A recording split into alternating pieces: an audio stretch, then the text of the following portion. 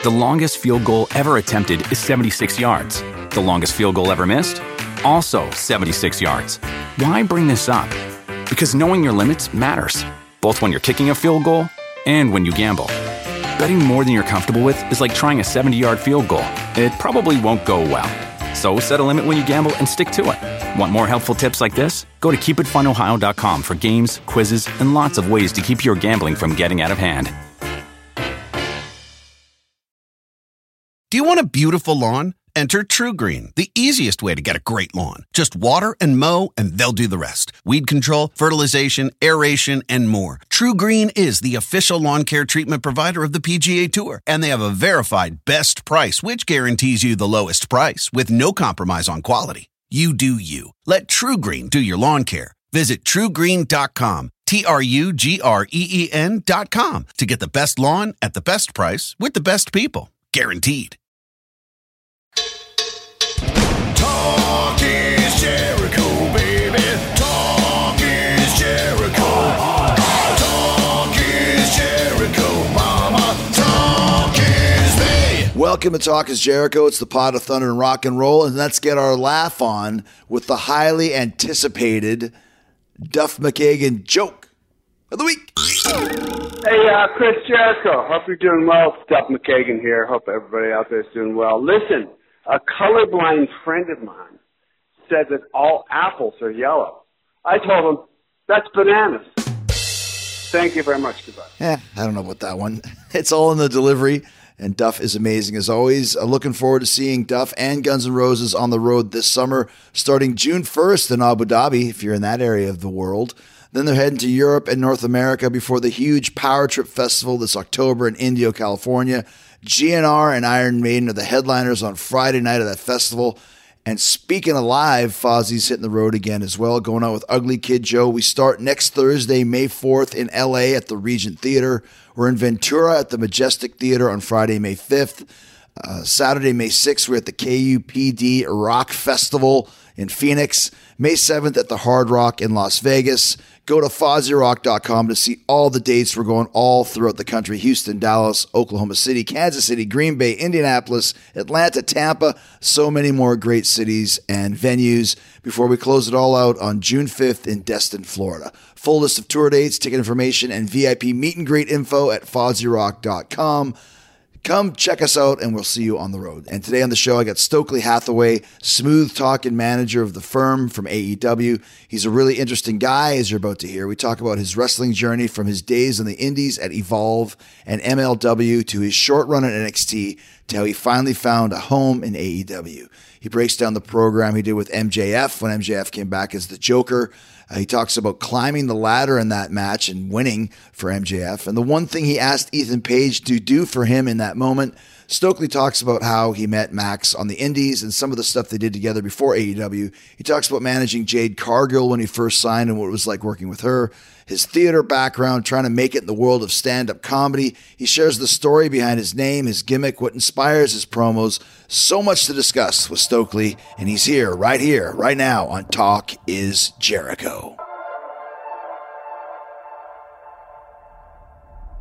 All right, so we have been working on talking to the illustrious Stokely Hathaway for a few weeks, and he's here. First of all, one of my all-time favorite wrestling names. Really? Yeah. Thank you. It sounds like a rich English lord in a murder mystery, like a Sherlock Holmes murder mystery. Yeah. Well, the funny thing is, the Stokely part, a lot of people think it came from Stokely Carmichael, but it actually came from Stokely from Mint Condition. Who's Stokely Carmichael? Stokely Carmichael was like a civil rights activist. Gotcha. Which I don't mind the comparison, but it's right. really from Stokely from Mint Condition, and Hathaway is from Donny Hathaway. So, they're both from black culture, but Mint Condition, they still do tours and whatnot. But so it's a band? Yes.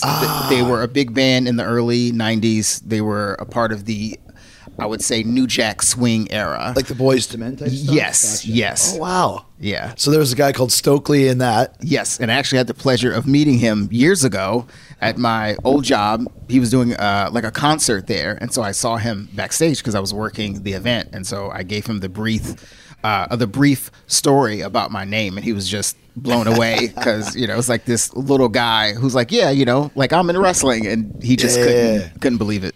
It's really cool to me because I remember even like one of your first big promos, you were really dropping like a lot of kind of black culture references. Like, I can't remember, what was the show that you referenced? Living Single. Living Single. Queen Latifah. Yes. Living Single. That's right. Yeah. Exactly. Yeah. Which I will say is a ripoff.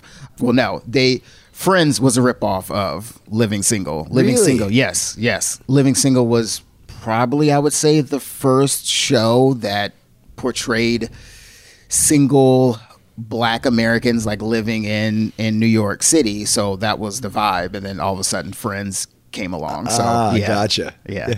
I remember you were talking about that. Like you one week you showed up almost like in a Black Panther uniform and that sort of a thing. Yeah. And it's a kind of a cool vibe. I mean, we kind of had that in the late 90s with what was The Rock's original group with Nation of Domination. Nation of Domination. Yeah. But it's kind of like a more modern vibe of that. I like that kind of. Thank you. That kind of vibe you bring to the table when you're playing this character. I appreciate it. We did a panel last week in Atlanta. It was me, Jade, Will Hobbs, Ricky, and Willow, and we actually talked about the importance of black culture and us being us. Mm-hmm. And that was my way of paying homage to the people that I looked up to, like Fred Hampton, for example. So it's the cool thing about AEW is I am allowed to pay tribute and pay homage to, whoever I want to. Like you brought up the Nation of Domination, like my gear was based off of Farouk, and I don't think I could do that anywhere else. It's so cool, like when you think about that time frame of Nation Domination, like Farouk starts out as kind of like this weird Egyptian character, but then becomes like, Black Power Farouk. That's actually the perfect name for the second version of that character. Yes, right? Absolutely. Yeah. Because wrestling should be people all different from the others instead of all kind of blending in, which I find in our previous jobs that kind of is that way a lot of times. Guys are all kind of painted with the same brush. We have a little bit more of an element of that here. Like for example, it's gone away from that, but like Japanese performers here in AEW, they're not portrayed as Japanese performers. It wasn't too many years ago when there was like, the string like ding, ding, ding, ding, ding, ding, ding, like even Funaki or something like Takesha is like when I do promos with him, it's like, you speak English, man. That's the idea. Yes. It's not like you don't understand English, which characters kind of, there is stereotypical characters of different, different nationalities or whatever. I find AEW is a little bit more open, maybe? Is that the word I want to use? I would say diverse. It's diverse. You're not placed in a box. You are allowed to be yourself, and it's been fantastic. So Tony Khan was really excited when you became available. What was kind of your conversations with him to get into AEW in the first place? Well, so I was available, and then Dax is one of my good friends, and so we were talking back and forth, and then he sent me a screenshot because he was having a conversation with Tony, and the screenshot was Tony just being like, "Let's go," in all caps with like 37 exclamation marks. Which so pretty much sums up Tony Khan. Yes. If you need like, what's Tony Khan in 3 words? Let's Yes, exactly. So that was the beginning of the talks of me coming in, and then we didn't meet face to face until I would say Double or Nothing. And I remember I met you, and you were like, just who is this guy backstage? Because I just walked in and half of the people knew me. And so I was not signed. I was just backstage. And what city was that? This was Vegas. Vegas, right. Vegas. And I debuted, and it was a handshake deal, and, it just became official, like, I would say, like a few hours after that. Because you were originally brought in to be with Jade, is that correct? Yes. Right. So what was the idea with that? So the idea was, I wouldn't say temporary. It's interesting because a lot of people thought that Jade and I was this long-term plan. Right. And the idea, which I take a little bit of responsibility for. Actually, I take a lot of responsibility for it. It wasn't really conveyed, the fact that when I was with Jay, the idea was I was a con artist. Like I was a scammer. Yeah, you had the cards. Yes. Right. So I was using everyone to get to this position in the firm. And obviously, after I would say God, what was the last pay-per-view? The one where Max All returned. Out? Yes, Where yes, the yes. ladder match? Yes, and after All Out, obviously plans changed. Right. So, but the Jade storyline was actually the beginning of like the next chapter. Gotcha. So that was supposed to be like kind of your entrance into the company. Yes, yes. And then you're kind of putting together your whole army here. Of course. Because as we know in AEW, it's very faction Based. friendly, Yeah. faction based company. Yeah. So let's talk about that. When you came in, because it was a huge deal. Obviously, Max had been gone for 3 months, whatever the hell it was. Yeah. Ladder match happens. Yeah. Out comes all these individuals. He's in the Yeah. devil mask, and then chaos ensues. So tell us kind of what was the build up to that day, because I'm sure it's quite secretive. Well, it was very secretive. I mean, I felt bad. I wouldn't say lying, but I knew for a certain period of time that Max was coming back. Because you So and Max it's- had a relationship from the past, Yes, which we'll talk yes. about. So you had worked together before in prior companies. Yes, on the indies. So I knew that he was coming back, but it's not up to me to tell other people Sure, what's, nor should you. Yeah. You know, like what's happening. And plus, I was sworn to secrecy, and like I wanted this act to play out. And I'm sure, as you know, you tell one person, they tell this person, and everyone knows. So no one else in the group knew until I would say this was maybe a few minutes after we did the ladder deal. Wait a minute. So no one else knew who was kind of No. behind the scenes for No, this? no. What would you say if they asked you? I'll just go, oh, like, I don't know. Just little old me, like, I have no clue, you know? And afterwards, we went into this giant, I wouldn't say, I guess it was like a mini tour bus, and Max was hidden in the tour bus, and that's when everyone else found out what the plan was. Yeah. So what was the reactions of the different guys? I know I've talked to Lee Moriarty about this, but did guys kind of know, or was it just like, oh? I think you hear rumors and you never know. I think some people had a hunch, but it wasn't for sure, right? Because it's wrestling. Plans change. You know, you may hear this, you may hear that, but I don't think it was really official until they actually saw Max himself. Coming out. Yeah. So, and obviously, you know, I don't want to get too far in the weeds in this, but that's probably one of the biggest moments of your career, if not the biggest moment, because everybody joins up Yes. together. It helps Max win the ladder match, which makes him the number one contender. Yes. Beat the crap out of everybody else, and this is probably a pretty big high point in your night. Yeah. Which about 3 hours later, Yes. it Yes. did not work out that way. Yeah, I mean, I won't lie. I would say the biggest thing that I was concerned with was actually climbing the ladder, just because, you know, I've never done anything. So like that before. refresh my memory how that went. Tell us kind of what all happened at the end of that for the finish of that match. So basically, it was the beatdown with everyone from the firm surrounding the ring, and then Ethan Page. I pretty much begged him. I said, "Hey, you have to hold this ladder for me," and so he held the ladder, and so I climbed up and grabbed the chip. So I'd say like maybe a few hours before the pay-per-view, I went up to George and I said, "Hey, can we please have a rehearsal?"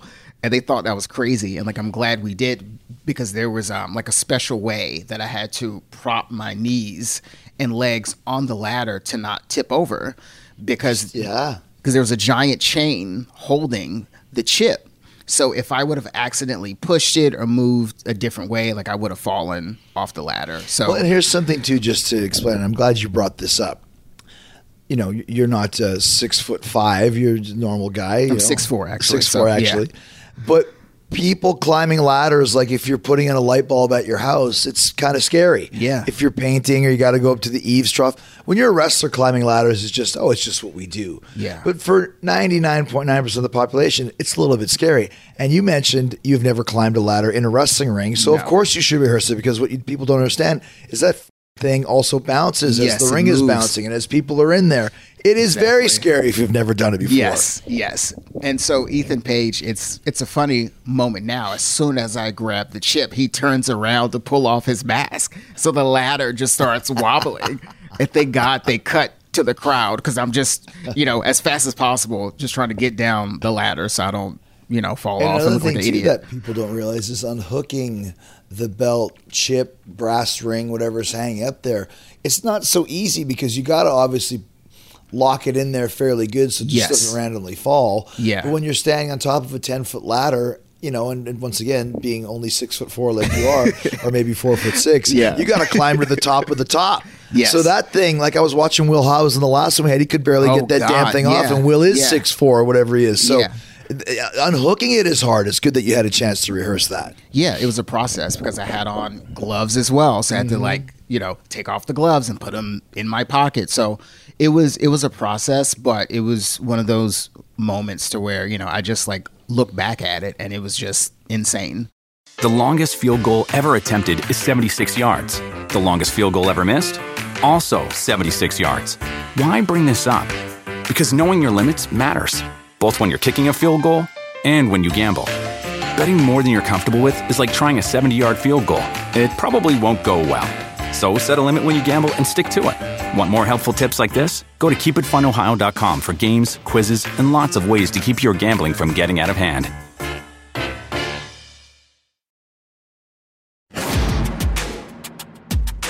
So you come down the ladder, you guys are in the ring, Devil takes his mask off. Yep. Pretty huge moment, right? So, and I know how Max thinks, and I'm sure he had so much stuff figured out and plans and ideas and thoughts and all this stuff. And then, of course, the issue goes down with CM Punk, and CM Punk is hurt, and CM Punk is gone. Mm-hmm. And did it kind of leave you guys out in the cold, so to speak? I guess I didn't view it that way, I guess because I've been trying to get into the habit of looking at things from like a positive perspective. Yeah. And regardless of, who was in that position, the idea was to go after the world champion. So we still had that opportunity. It didn't obviously turn out like the way that most of us wanted it to, but it was still an avenue to get things going. I mean, that's wrestling too, right? You just got to kind of go with the flow. Yeah. Type. I mean, that's the only way you can ever really survive in this business, is to be able to do that, right? Yeah. And it was, it was like a tough few months, like trying to figure out what is this group, because it wasn't my idea. I didn't come up with like the concept. Like the only thing that I really had input in was like the name, and the name is from like I think they came about in 1999. It was Nas, Foxy Brown, and AZ, and they were called The Firm. So that's where I got the name from. See, that's great. Thank you. So you take your stuff from pop culture, as do I as well. For yes. Most of my stuff. Yeah. I mean, so, that's where my mind was going. But, we were this super serious heel group, and I think you kind of have to just read the room.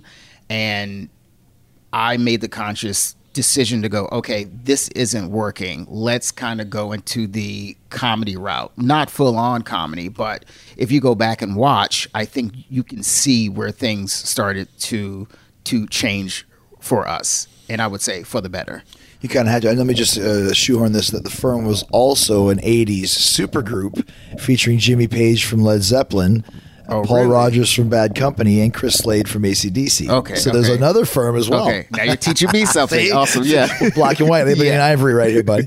And I think that was a good move, because I think obviously if you're looking at kind of being Max's heaters in a feud for the world title with CM Punk and MJF, and then when that doesn't work out, and we're trying to figure out, we're having tournaments to figure out who the interim champion was going to be. You guys, once again, went a different route, which was a smart thing to do. And who were you working with at that point in time where you said it was more of a comedy based? Well, originally we did the Moxley thing, right? But then Max went his separate way, and then we kind of were trying to figure out what was next. And then the plan was for Matt Hardy, Isaiah, and Mark Quinn to join The Firm. So basically it's look at these assholes who have these beloved guys under contract. And then Mark Quinn got hurt. So that was another, I would say, wrench thrown into the plans where we had to like figure things out. But looking back at it, to your point, you have to just roll with the punches. And I'm glad that things turned out the way they did. Because that was always the idea. It wasn't supposed to be like another Pinnacle or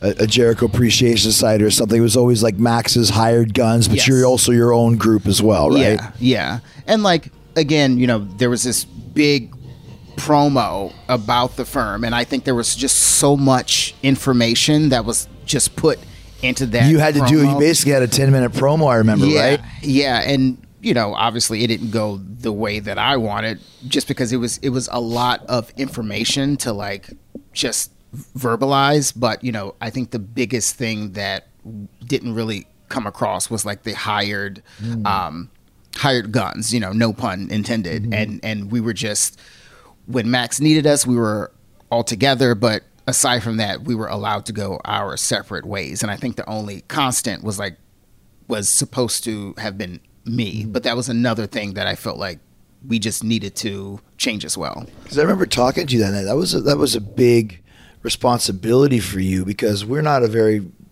talkative company, shall we say. I mean, Max obviously does every week, but Tony's very tight with promo time. Yes. And here you are as the new kid on the block with, from what I recall, maybe a 10-minute. I think the original slotted time was 6, and I think I went 4.5. Still, 4, I mean, so 4.5 minutes of uninterrupted promo time. Yeah. So how did you write that obviously all yourself and put it all together with anybody's input, or? So I was given lots of bullet points. Because you had to introduce everybody, right? Yes, yes. These are the things that you have to get across. So I had multiple people telling me, you have to say this, you have to say that. So it was kind of my responsibility to just put all of it together. And I had people looking over it. I think one of the issues was that it kept changing throughout the day, right, just because the concept kept changing. So, looking back at it, I probably just should have kept it to the essentials of just 3, bullet points, but hindsight is 20/20. Right. But it was a learning experience, and I think going through that helped me become a better performer in a weird way, because being in AEW is a learning experience, and I think that's one thing that fans don't really understand. You can go from company to company, but each company is different, and so for me, I had to learn. Yeah. How the fans respond to things, just how things work backstage, like you said, the timing with promos and everything else. And I think I'm now getting to the point to where I can, I'm in the groove, right? Obviously I'm not perfect, but I can kind of go into situations and I have a better handle on it.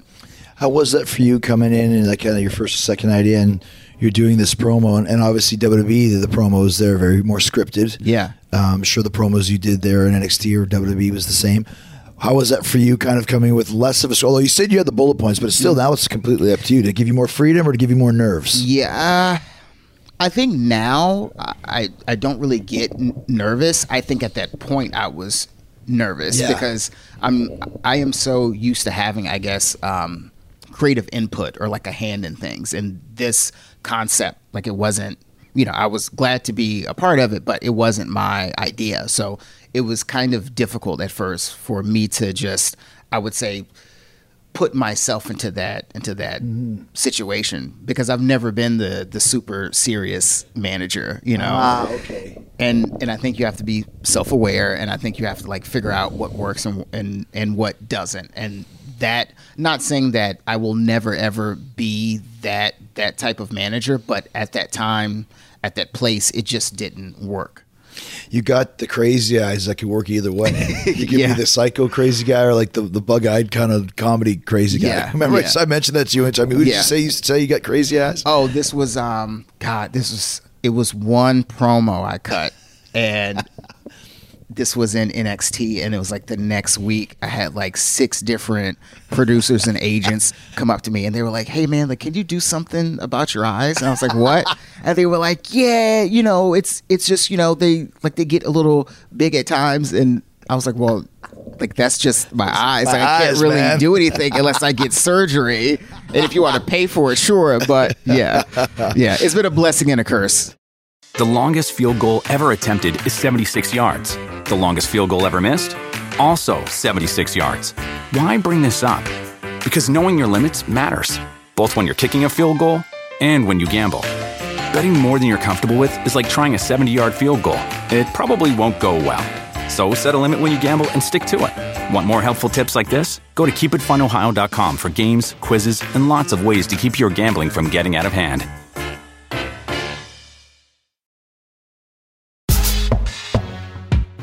Let's talk about, and we'll go back to more AEW in a bit, but let's, as they play the entrance music testing here at 2:45. It's early, but that's okay. So you guys want behind the scenes on Talk Is Jericho? This is it. Yeah. So let's talk about. You mentioned your relationship with Max Pryor. So we'll talk about your wrestling career before you went to WWE and before you came to AEW, because you were actually on the Indies for quite a few years beforehand. Of course. I would say my career, I wouldn't call it a fluke. Again, I think everything is right place, right time. Like, I got into wrestling because of my brother. He was a big wrestling fan, and I went to grad school to study theater. And so for me, it was performing arts. Like, that's, I had my heart set on that. And so my thesis, I didn't want to write a paper. I didn't want to be in a play. So I decided to prove that wrestling was an art form. So, interesting. Yeah. So I moved to Philly. I trained to be a wrestler. I think I was there for 6 months. Moved to Chikara. Okay. So Claudio, Orange Cassidy, Chuck Taylor, all these guys had a hand in training me and getting me prepared. And so I moved back to Savannah. I finished my thesis project, and then I went back to New York because I was going back and forth because I was doing internships at different theaters. So when I moved back, I went, okay, this is it. I'm going to be a professional actor. And then it kind of just fell into my lap. I ended up with Ring of Honor. Ring of Honor is where I actually debuted. So before you go so tell me about your thesis. So you finally did write your thesis that wrestling was an art form. Yes. What was your line on that? It's the exact same thing. Theater happens on a stage. Wrestling normally happens, I would say, in the ring, right? And then you talk about production values, the lighting, costume design, the rehearsal process. Everything is just down to the T, just like theater. And I don't think people look at it that way. And I think if you say that nowadays, most people will look at you funny, because I think some people see it as an arrogant thing, or they see it as, it's not really theater, but I think there is a direct correlation. Dude, I'm 1,000% agreeing with you on that. Thank you. I always say that if Shakespeare was alive today, he'd be writing wrestling shows. Yes. Because wrestling is a modern day morality play. Yeah. There's a good guy, there's a bad guy. You're acting out in front of an audience, and they're responding accordingly. Yeah. It's total Shakespeare. Yeah. And I think when I first pitched it, all of the professors thought that I was going to fail, which I thought was funny. Interesting. So they didn't get it. Yeah, they had. I would say they probably knew wrestling from Hulk Hogan or Randy Savage. Yeah. That was their first impression. So when I returned and I turned in my paper, they were highly impressed. And I graduated. Get a good mark? Yeah. Good grade? Yeah. Went back to New York, and that was kind of just the beginning. I started training with Ring of Honor. I ended up on television with them. So, it's pretty, I would say, surreal that everything has come full circle. The fact that AEW owns Ring of Honor now. So I think it's inevitable that I will show up on Ring of Honor television. One last thing about your comparison of wrestling and art. To me, anytime you create something out of nothing, it's art. Yes. If we paint a picture on the wall, it's art. If we write a song, write a play, put together a wrestling match, it's two guys creating something from nothing. That's the epitome and definition of what art is. So 100%. It's no surprise that they didn't get it, but it's also no surprise that you got a good grade, because it's pretty academic. Yeah, and I think I was the first person to ever do something like that. And I started doing Ring of Honor, and then I left. So did you train as a wrestler at first? Yes, I trained as a wrestler. Was a size ever an issue? Was this kind of the dawning of the smaller guys of the Rey Mysterio era? I would say Rey Mysterio was a huge influence to me, but again, I needed to be realistic. If I had decided to pursue being a wrestler, we wouldn't be having this conversation. Because I think to be smaller, you need to be a high flyer, or you need to be big enough to where you can kind of be known as a brawler. I didn't fit in any of those categories. You're a character. Yes. You fit the character side of what wrestling is. Yes. Yeah. And I forgot, I think it was Claudio. I think Claudio was the one who said, hey, maybe you should try managing. And I went, oh yeah, that's interesting. And then I met Larry Sweeney, and then it kind of just sparked this interest, and I went, oh, I may actually be able to really do this. And it kind of just grew from there. Let's talk about this. I've been doing this show for almost 10 years, and I don't know if I've ever really talked too much at all, definitely not in depth about Larry Sweeney, but I've heard so much about him. I never crossed paths with him. But tell us about Larry Sweeney. I know he's not here anymore. I think he passed away on his own dime. But tell us about him, because everyone talks about him with such glowing reviews as a performer and as a manager or a wrestler, whatever he was. I don't really know, so please fill me in. So he was a wrestler. He was a manager. He worked for Chikara. He worked for Ring of Honor. Like, he pretty much was everywhere during that time. And he was just one of those people to where he could just walk out with a microphone and everything was just golden. This over-the-top personality, sweet and sour, 12 large. And I think the fact that every year on his birthday, you just see tons of people just paying homage to him. Like, I think that says a lot, because I'm sure, as you know, wrestling is so topical, right? Like, you do something and the next day it is immediately forgotten or like negated, but Larry Sweeney, like, people will remember him forever. And I think it's just because of his talent, right? Like, if he decided to pursue improv or stand up, he would have been great at it, just because he could just think of something just on the fly. And he was just an incredible, charismatic Was performer. he on the road to going to the big leagues? I don't know, because that was a different time period, right? Like, this was like 2000. I met him 2000. So I started at Chikara like 2009. But I would say, when I met him, it was like 2010, 2011. So I think that was the beginning of people from the indies getting looks or like tryouts. But if he was still here today, there's no doubt that he would be signed. So what did you learn from him? You mentioned that he helped you. Just to be over the top. Like, that's what a manager or a character is supposed to be.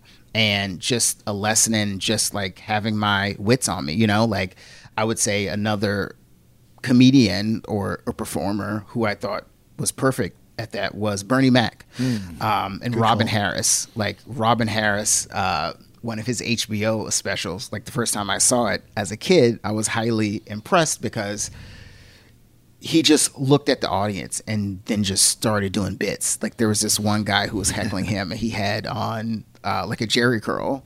And Robin Harris said, well, you clearly can't commit a crime because all the police would have to do is follow the drip, right? And this is just on the fly. And so that was Larry Sweeney. He could just think of just this clever, witty stuff. And it was just nothing to him. So you mentioned a couple stand-up comedians, and that's been some inspiration for you as a manager. In what way and why? I would say because if you can get in front of hundreds, thousands, and have that command over the entire audience, like, I think it's an art form. And to be able to go on stage and to deal with hecklers, because everyone thinks that they're funny, right?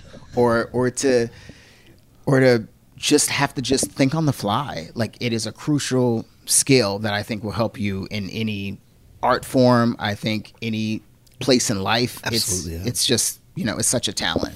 It's very similar to what we do as well, because you have the same material, same high spots. Yes. But you got to change it a bit according to what the crowd is doing or not giving you or giving you. Yeah. And you never know, because it's time, right? The mic may not work, and so comedy has just taught me to just roll with the punches in a completely different way that wrestling has. What did you like about Bernie Mac?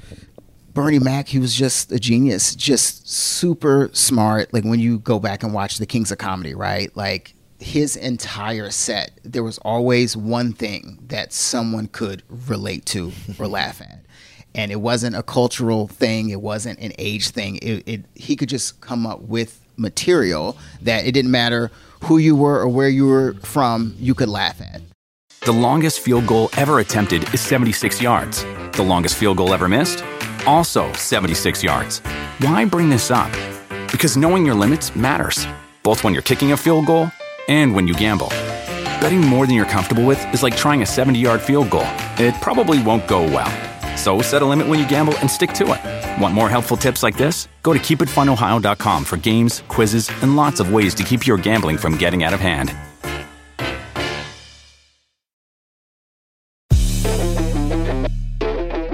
What What about from a wrestling standpoint? Was there any, once you decided to commit to managing, was there anybody in the wrestling world besides Larry, like anybody modern past that you kind of looked at for inspiration? Bobby Heenan, obviously, Jim Cornette. We'll wait for Bobby. Bobby, he had a different comedic timing with wrestling, and I think that is crucial too, because I think some comedy can go into wrestling and vice versa, but it's a little different. And again, like, he was a genius. Like, everything that he did, like, it kind of just withstood the test of time, kind of like Sweeney, and that's how good he was. I don't like to watch a lot of, I would say I watch some wrestling managers, but I try not to watch too much, because I think that when you watch a lot of it, you kind of just pick up, you inadvertently take some of what they have, right? And so, like, I don't want to copy anyone else. I want to be inspired, but I don't want to rip off anyone else. So, like, I'll watch it, I'll let it digest, but it's not something that I can really study, because I don't want to pick up their habits, so to speak. It's interesting. Being a good pro wrestling manager is very hard to do. And once again, it's like, so people are like, I want to be a manager. It's like, okay, like there's some DJ from the radio station or whatever. I could do that. It's like there's such a subtleness to it, and you have to be willing to be the foil, the butt of the joke when need be, and also be super rat bastard serious when you need to be as well. And it's hard to balance both those lines. Again, as you know, a lot of people in wrestling, I think they take themselves too seriously. Yeah. So for me, it's like, I don't mind being the butt of the joke, right? Like Brian Daniels said, like, made fun of me having a bald head and the light shining That's off why of you wore it. the hat for a while, right? Yeah. And it's like, that's a part of my job. Like, I don't mind looking like an ass. You got to oversell it. Like, who cares? Yeah.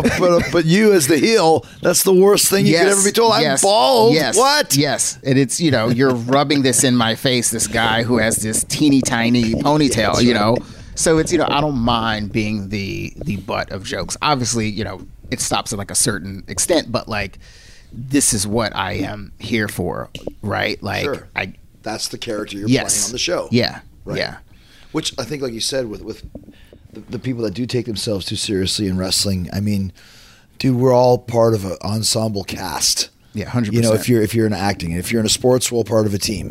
And sometimes you have two lines in a scene. Sometimes you carry the whole scene. Yeah. Sometimes you play the whole game. Sometimes you play one play. No matter what it is, you got to give it your all and make it work, because if you do that right, then the team wins. Yes. Then the show is good. Yes. It's about the greater good, and not just, I want to look good. I want to, be this super strong heel manager. It's, as long as people are entertained and people like what we are doing, like, I think my job is done. Sure.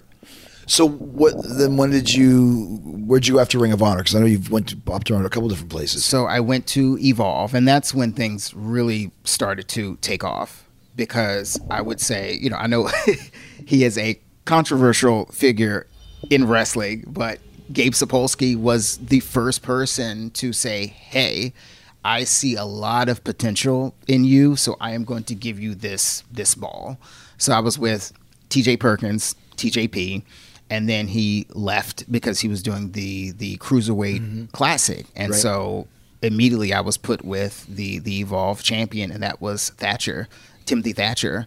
And he's made an appearance here, I think maybe one or two. And I would say that period was probably my most fun time in wrestling, just because it was such an odd pairing. You have me, and then you have this super serious British grappler, and we somehow made it work.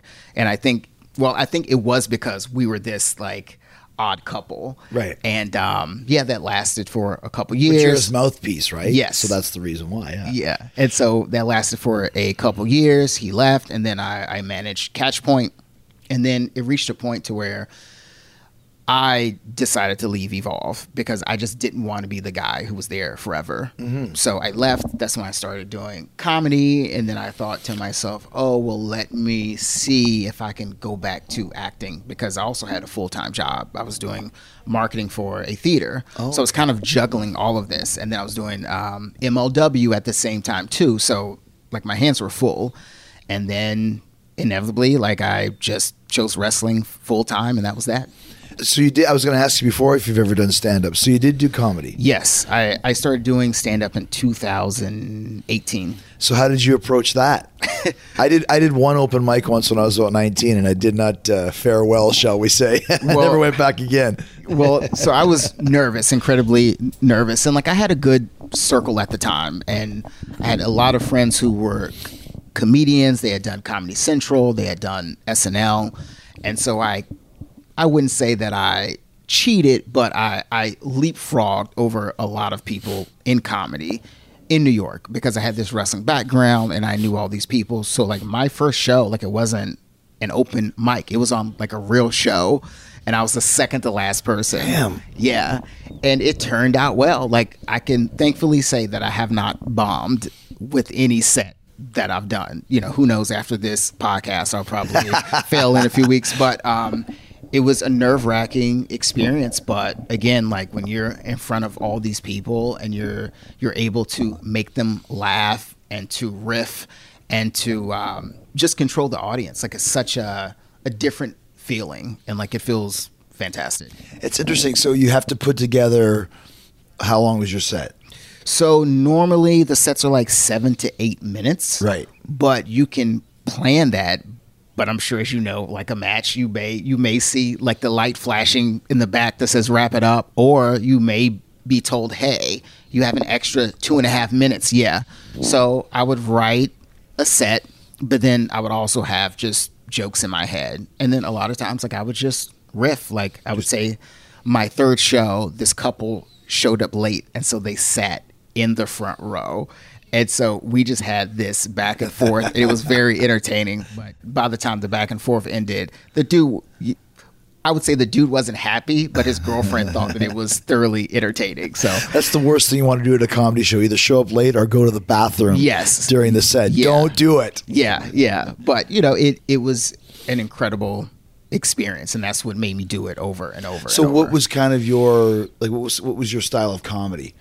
My style, I talked about, I would say wrestling. I talked about my personal life. I talked about dating. I talked about failure because I feel like a lot of people don't talk about how they have failed because it's like some hidden secret. But I feel like if you talk about your failures, it takes away the power, right? Like you own it. Yes, you are fully in control of it. And like I failed a lot, you know. I think that's life. If I didn't fail a lot, I don't think I would be here.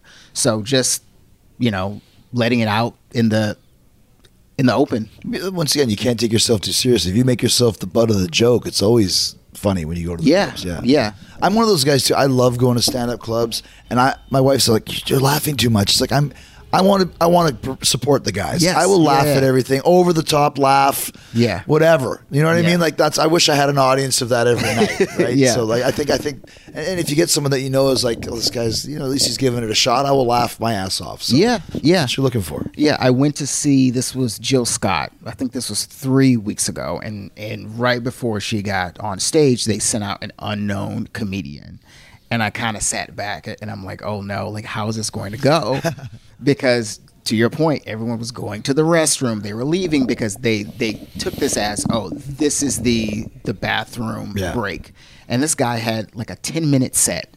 And by the end of it, he got a standing ovation. I've never seen anything like that in comedy. Like people literally went from, we don't want to see this fucking guy, to like, oh my God, this is amazing. And again, he just talked about personal stuff, and his set was kind of like Bernie Mac. It was something that everyone could relate to. Because 10 minutes is a long time, dude. Very long time. Like you stand on that stage after 30 seconds, and if you realize like, oh no, yes, you can't just leave. You got to do something. Yeah. He commanded the audience. The longest field goal ever attempted is 76 yards. The longest field goal ever missed? Also 76 yards. Why bring this up? Because knowing your limits matters, both when you're kicking a field goal and when you gamble. Betting more than you're comfortable with is like trying a 70-yard field goal. It probably won't go well. So set a limit when you gamble and stick to it. Want more helpful tips like this? Go to keepitfunohio.com for games, quizzes, and lots of ways to keep your gambling from getting out of hand.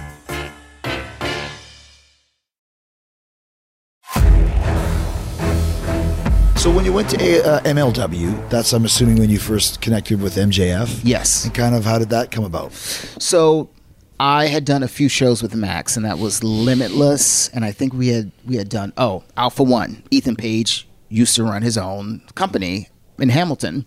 We did this show in Hamilton, and that's how we met, because he was from New York, I was in New York, and we just rode up together.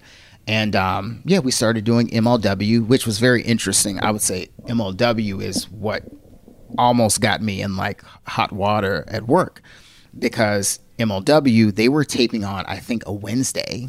So I would have to take off Tuesday midday, be gone all day Wednesday, come back early Thursday morning, and then immediately go to work. And this would happen. It was like once every 2 weeks, and then it was like every single week I was having to do that. What were you saying you had to do? I was using vacation. I was using sick days. I was coming up with like all this random, yeah. And then I ended up hiring an assistant, because I was in charge of like marketing and digital media at that point. So I hired an assistant videographer who would like cover for me, and it was a friend of mine. So thankfully, it worked out. But yeah, it was a lot. So you start getting the regular work with MLW. Are you working on screen, so to speak, with MJF, or just the same company together? We were working on screen a little bit. What was your angle that you were doing? So the angle, we were just the best of the best, right? Like, he didn't need me, I didn't need him, but we were both just two assholes who were good at what we did, and so that's how we were friends. And like, we were just pieces of shit. Like,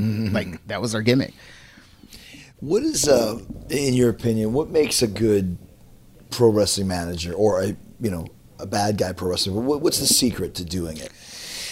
I think that's a tough question, at least for me to answer, because to be perfectly honest, like, I'm not like a Don Callis, right? Like, I don't view myself at that level to where. What do those types of guys have that you aspire to then? I think they have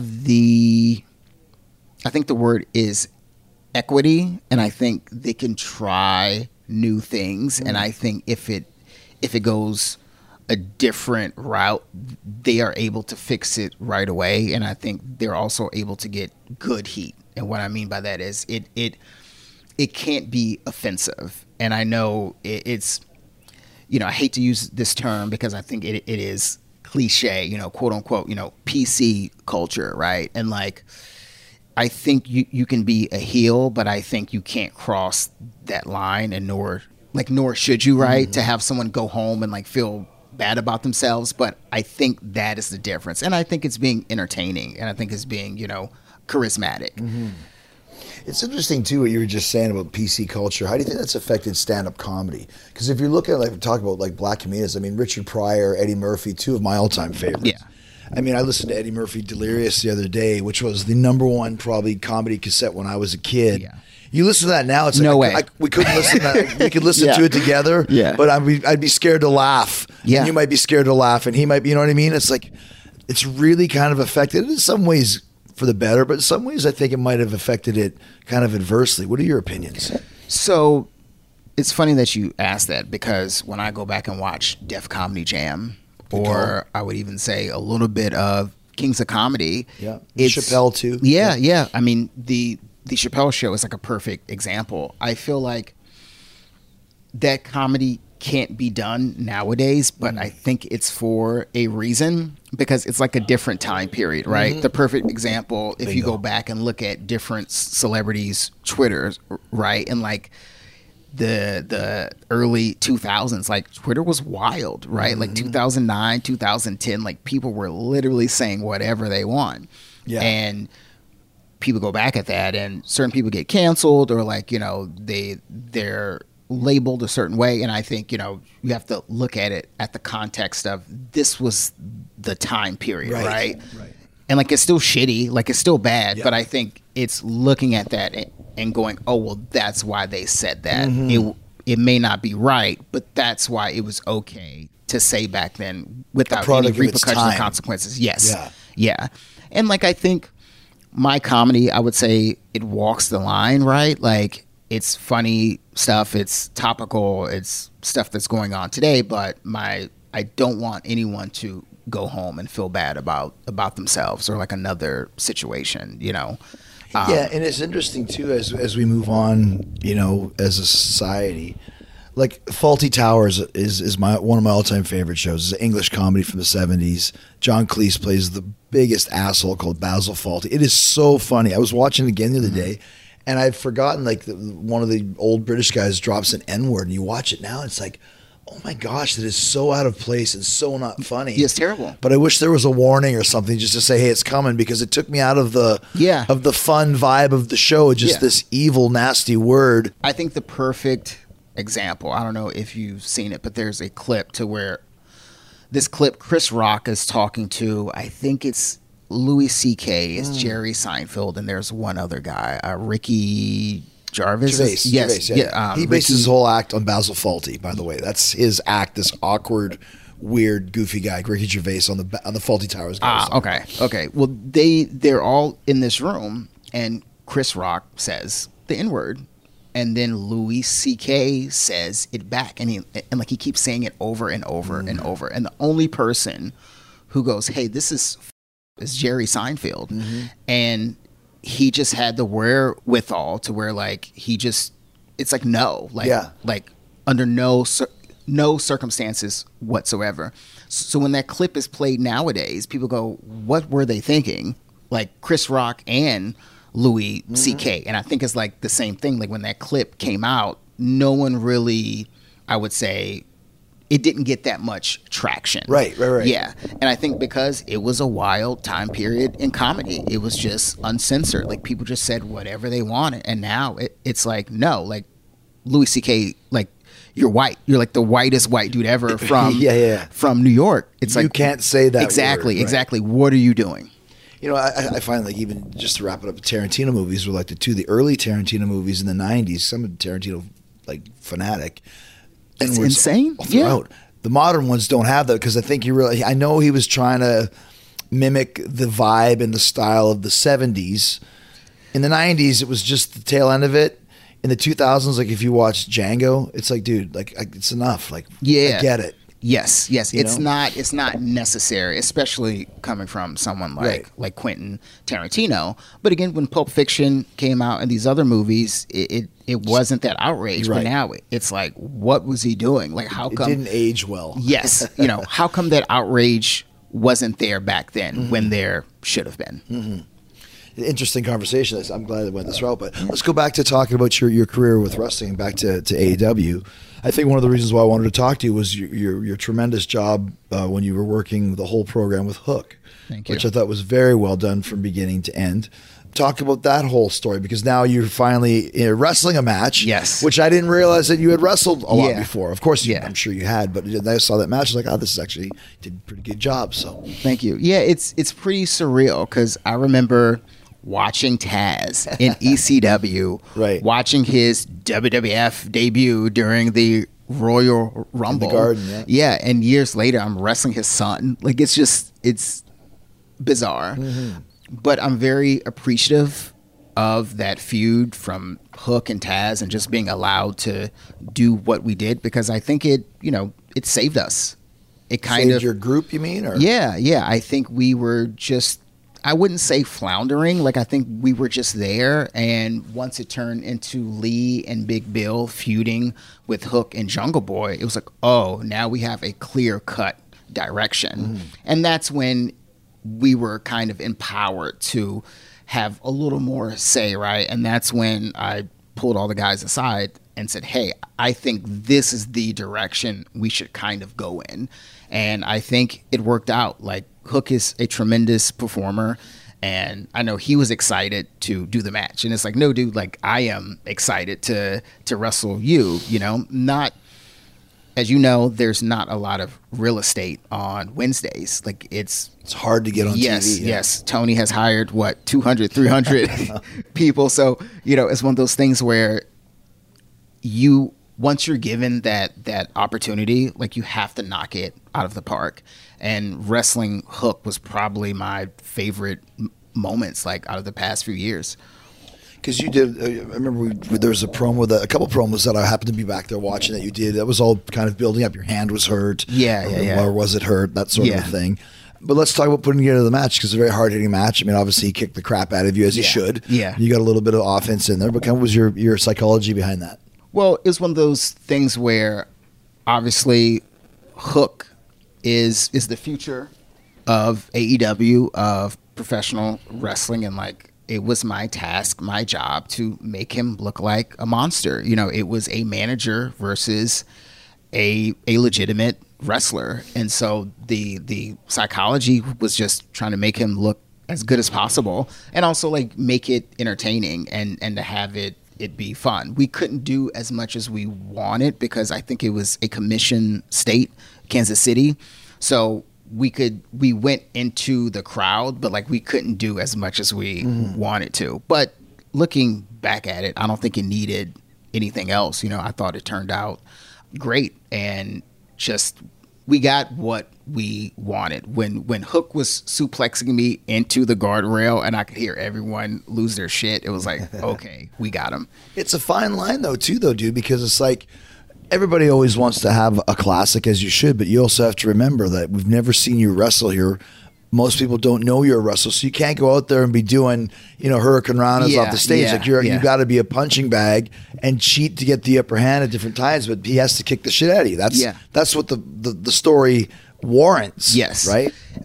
I think other people probably would have looked at it as like you said, let me get my shit in. But that wasn't my job. Yeah. My moment was just being in the ring. That's right. And I had that promo beforehand, which I think helped tremendously. So it's like that's getting your shit in. Yeah, exactly.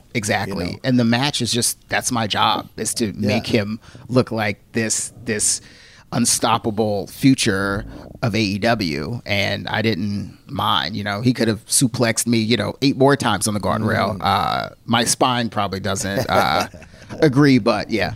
But when you look at all the great managers, when they actually were, coerced into having matches or were tricked into it, or somebody loses to get 5 minutes with Bobby Heenan or Jim Cornette. I mean, those guys were never doing anything other than just getting the crap kicked out of them. Yeah. And maybe doing some kind of underhanded trick to get, an extra 30 seconds of survival. Yeah. But it's all, you know what the people want to see. Yeah. Right before we went out, I told Taz that I was going to shoot on Hook and pin him clean. And then Taz looked at me with like a death stare, and then he laughed. So if you would have done that, Taz would have hit the ring.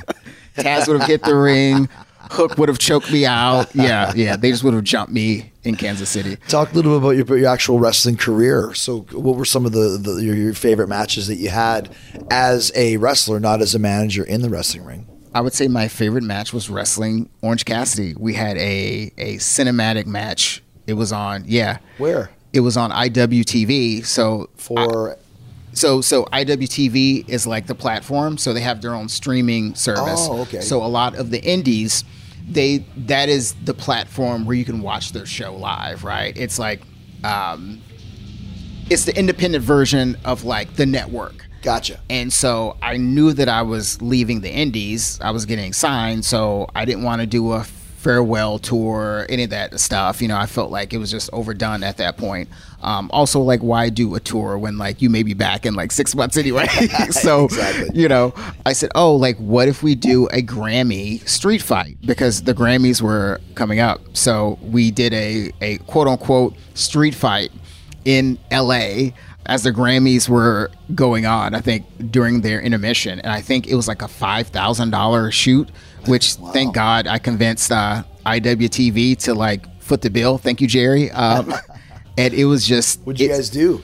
So we fought in an empty garage, and then we went into the basement of this like red building, and then like I tried to like set him on fire. Like it was just this crazy thing. Like I told him I was going to send him to hell in the elevator. Gotcha. And the finish was like him giving me the attitude adjustment on like a bunch of rolling chairs. and then I like tap out.